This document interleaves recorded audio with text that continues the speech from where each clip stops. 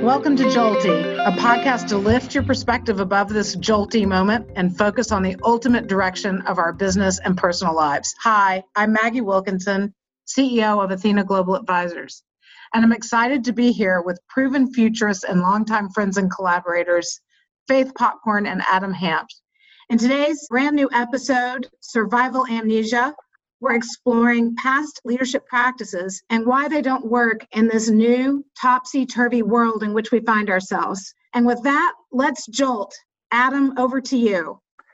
Thank you, Maggie, and hi, Faith. How you doing? Hi, in the middle of a hurricane? Hey. Hello. Yeah, Windy it's is jolting. Yeah, it is. Mother Nature is jolty. We're calling this survival amnesia because we're in a moment where, as you said, it's topsy-turvy. So it used to be that to run a business successfully, you brought your old patterns forward. You remembered, but today, to succeed in the future, you have to forget. You have to forget all the old bromides and rules and parameters that you were trained and reinvent yourself in real time as the world is changing. You know, we're seeing with a lot of the CEOs that we're talking to, there's a real struggle with it. I don't want to be ageist, but let's say a lot of them are over 51 or 61. And they're just thinking like, well, how do I do this? You know, what about hierarchy? What about if I, call on the youngest person, which we're going to talk about later, or the oldest person? What about if I want to fire somebody? Can I do that in this time? Is that insensitive? And a lot of people are thinking, and I think this is a tragic error, that they're going to, when everything, clears up, they're going to go back to 2020. That they're going to pick up where we left off. And that is the biggest jolty mistake of all. I think the older you are, and it is the way it is, the more you get ingrained into your behaviors and patterns, and the deeper the rut that you create for yourself, and then the harder it is to react to a jolt, and the more tempted you are to think it's going to revert back. But I think you're absolutely right. We are not going back. Maybe we're going back an inch, but we're going forward a mile. You're so right. And I see a lot of men can't wait to get out of their basements. I'm going to divide this by gender because the kids are driving them crazy and they're getting a taste of what it's like to be around kids. But a lot of women are saying, this works for me. I can work and do kids and talk to some friends and then go back to work, which is how they like to work anyway. So there may be a divide in the return to offices if there ever is one. And we could talk about that. I think you're right. I also think the burden on women can be greater if the guys don't pick up any of it, because they think that often just because they're home doesn't mean they have to up their participation game, but they do. And I hear from a lot of women that now they're doing everything and it's actually harder. So it's complicated. And the kids are home. My God, a perfect storm. Right. And they're saying, like Facebook is saying, if you never want to come back, you don't have to come back. So how is that going to disturb emotional relationships? The kind of the smell we get from somebody if we're annoying them or if we're pleasing them, that doesn't really communicate. They say it takes 20% more brain power to be on the Zoom. Yeah, I think that's true. And also, if you're distracted, the research shows it takes 15 minutes to get back to where you were before the distraction. So we lose a lot of productivity. The other thing is, it's really unfair, I think, I want to hear what you think, for companies to say, if you want to come back, come back. Because all of a sudden now, right, the person who chooses not to come back is the wuss. They're the frightened one. They're not the strong, yes, dedicated employee. That's wrong. You should not let people decide and create a two-tier system in a company, in my view. I think that's exactly right, except when the bosses say they're not coming back. Then everybody feels okay. That's true. And the ones that are coming back are more desperate to get out of that basement. But no, you're absolutely right. When you give people a choice, and if they choose to stay home, does that make them seem like lazy, incompetent, afraid? Not dedicated. No, right. And then people are also insecure because I'm sure you've been reading this too. When people stay at home, they don't have the ability to fake it as much as when they're in the office. This thing called presenteeism, where you kind of are just there and nobody can really tell who's working and who isn't. When you're home and you're contributing in a more visible way or not, it does expose a lot of flaws in the system. There were so many decisions. Like I was on a call the other day and there were 4 guys and one woman. And the 4 guys were on video and the other one, the woman had video off. And somebody said, "Oh, Maggie, where are you?" So it was like video bullying. I said, like, if Maggie doesn't want to be on, she doesn't have to be on. But that makes us nervous.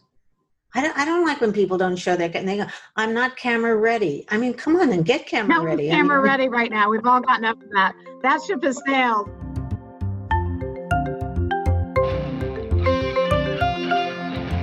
Hi, Brad. Hi, how are you, Maggie? There you are. Adam's going to give you a glowing introduction now. Are you ready? Oh, wow. We'll see about. I'll be the judge of that. You're right. You should be. Okay, Addie, do the best you can. Brad Jakeman Is truly one of the most sensitive and sophisticated business leaders in America. And I think those words don't often go together, but he's both. And we're really privileged to have him here. So he was most recently president of Pepsi Global Beverage. He ran the whole thing around the world, a big job.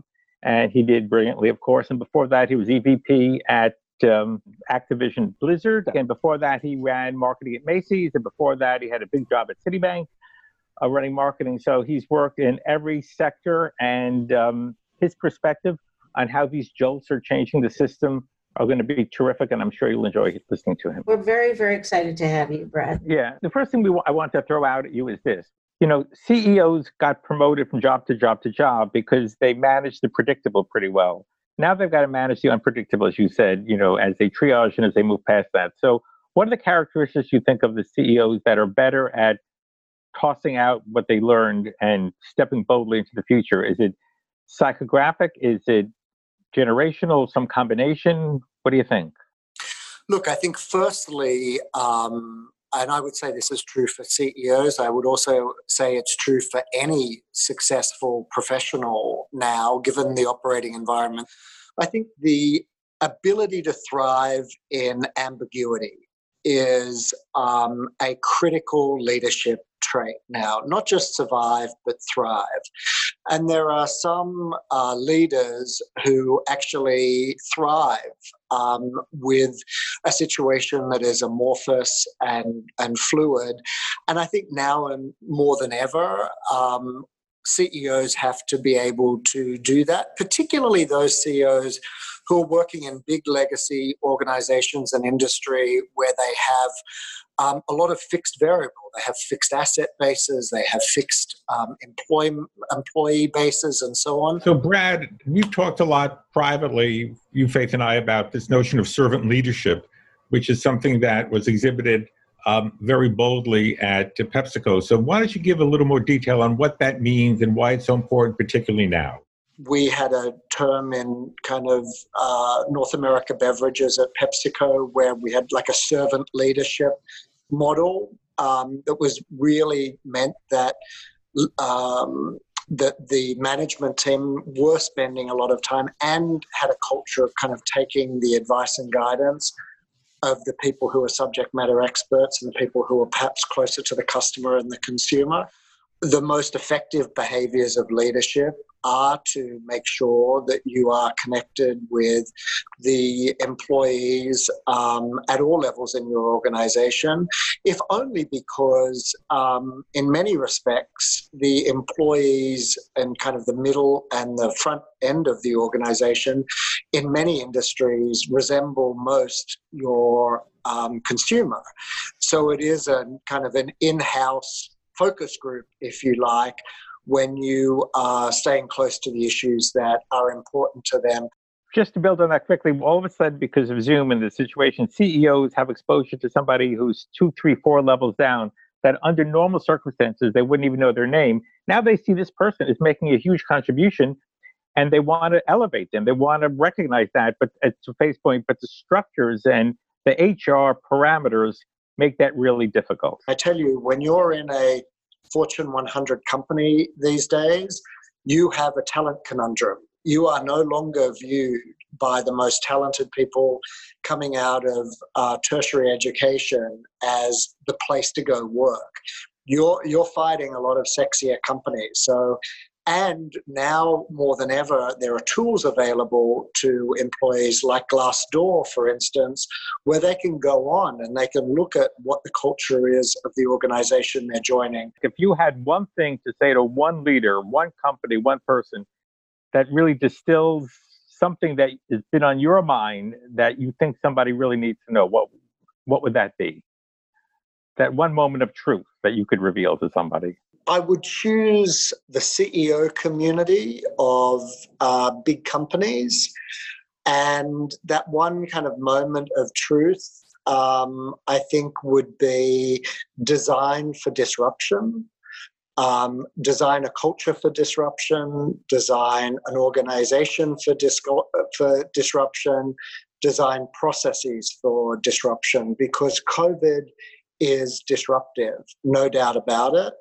But it's not a one-off. We should start establishing some protocols, cultures around how we interact with each other. I've noticed that things that would normally be conference calls are now Zoom meetings. Things that could be covered by email now are Zoom meetings. And I think that people are spending so much time through their day staring at a backlit screen and not spending time kind of thinking through issues. So on the first day of you running that company, let's say the CEO goes like, I'm going on a vacation, you're running that. What's the one thing to do to get that to happen? I think the first thing to do is to really analyze what it really took for the company to survive what was an incredible period of time, where essentially the economy was placed into an induced coma deliberately, and consumer demand in many cases stopped. The ability of the normal processes and practices of doing business were completely thrown out the window. So really, what I would do is I would ask for a full analytics and tear down process to happen so that I could understand what it was about the structure of this company, the culture of this company, the individuals within this company that allowed extraordinary things to happen. Do a resiliency analysis and then scale it. Absolutely. And then I would also sit down with the head of HR and I would start building profiles of the type of people that I would want to have running the major functions and divisions of the company. I think many CEOs that I talk to and have talked to over the last 4 months have said one of the things they've been doing is really looking across the executive suite at those people running their functions and their businesses that have really stepped up and thrived in this environment, and those that have floundered. And I think that we are already starting to see, if my kind of inbound phone calls are a reliable metric, we've seen a lot of C-level executive searches being instigated over the last couple of months. Hey, Brad, you spent so many years in food and really helping Pepsi innovate. Now you've got your own venture fund.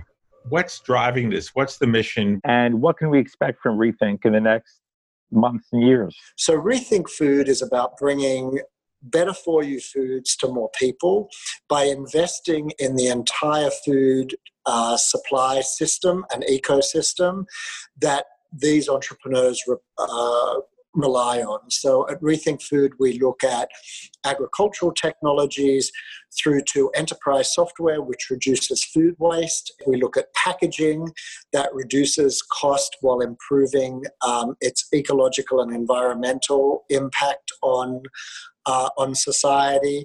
We look at consumer packaged goods, obviously, and we look at ingredient companies. We are one of the few funds, if not the only fund I can think of, that has very deep and narrow domain expertise in food and beverage, but has a holistic approach to the system, anchored by a social mission to make better for you foods available to more people. So give me one more little thought on this. I mean, my kid, my 15-year-old first she's a pescatarian.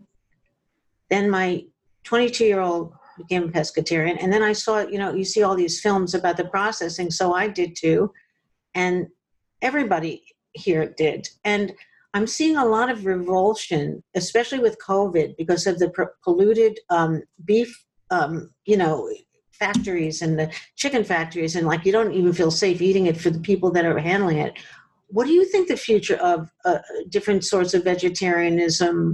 I think there will only be upside. I think that there are some physics issues here at play. So let's forget the societal issues. But in the next 20 years, we need to find a way to feed 1 billion more people on the planet when we have pretty much exhausted the use of arable land right now. So it can't be cows.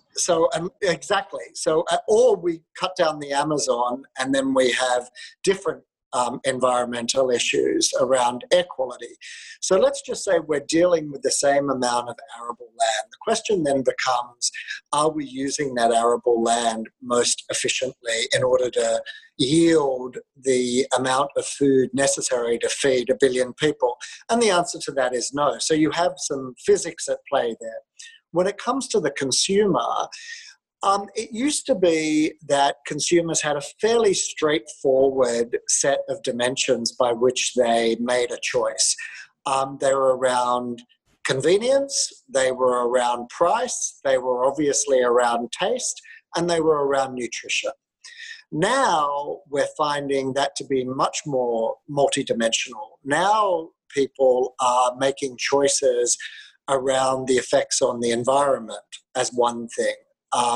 People are now making choices around more humane choices. I sit on the board of the Humane Society in the US, and we have seen a huge movement of people who are moving to non-animal proteins as a consequence of animal welfare issues. What is fascinating, interesting, and exciting is that we have a whole wave of entrepreneurs who are stepping up to answer that need. And I love that it's happening as a consequence of consumer pull and not from kind of regulatory pressures and things like that.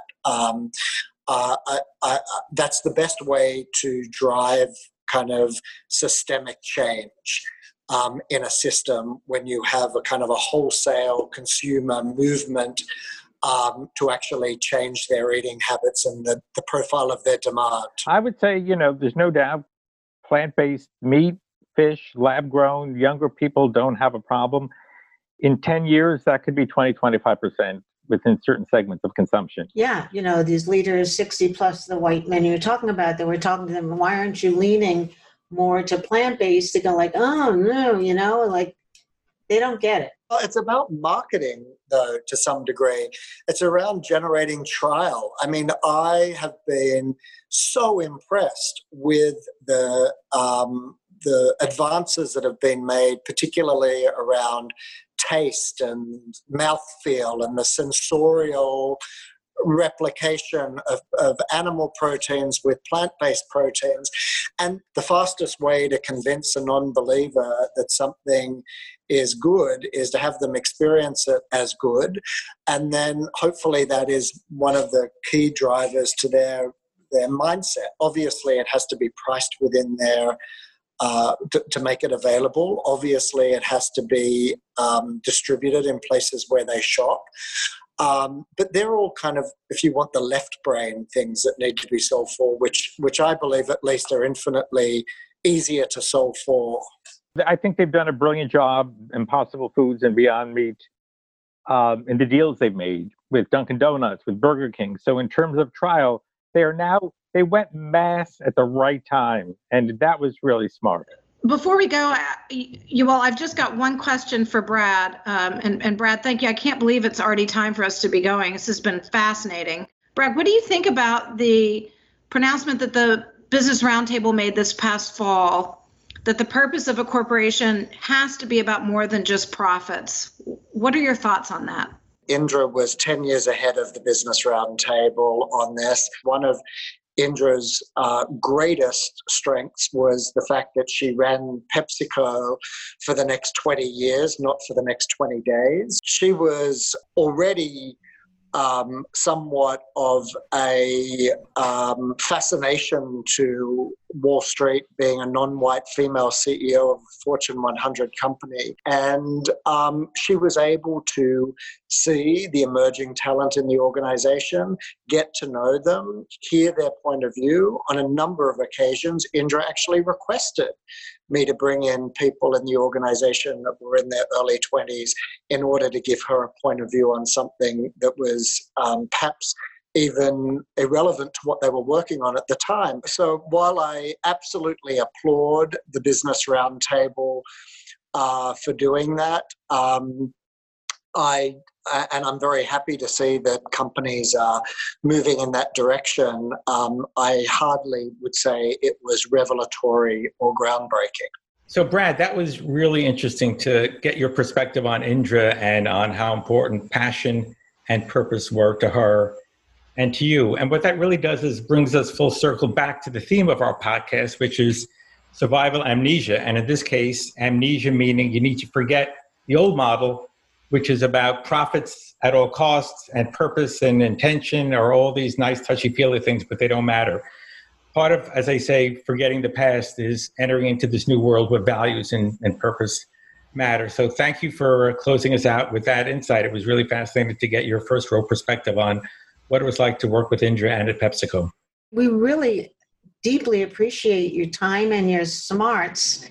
You brought all your smarts to this, to Jolty. Thank you so much. Faith, Adam, Brad, thank you so much for your time today. This was truly fascinating and jolty conversation. Here's a jolt of some good news. Since we recorded our podcast, Brad has taken on a new role as Senior Advisor at Boston Consulting Group. BCG is lucky to have his wit and wisdom. Congratulations, Brad.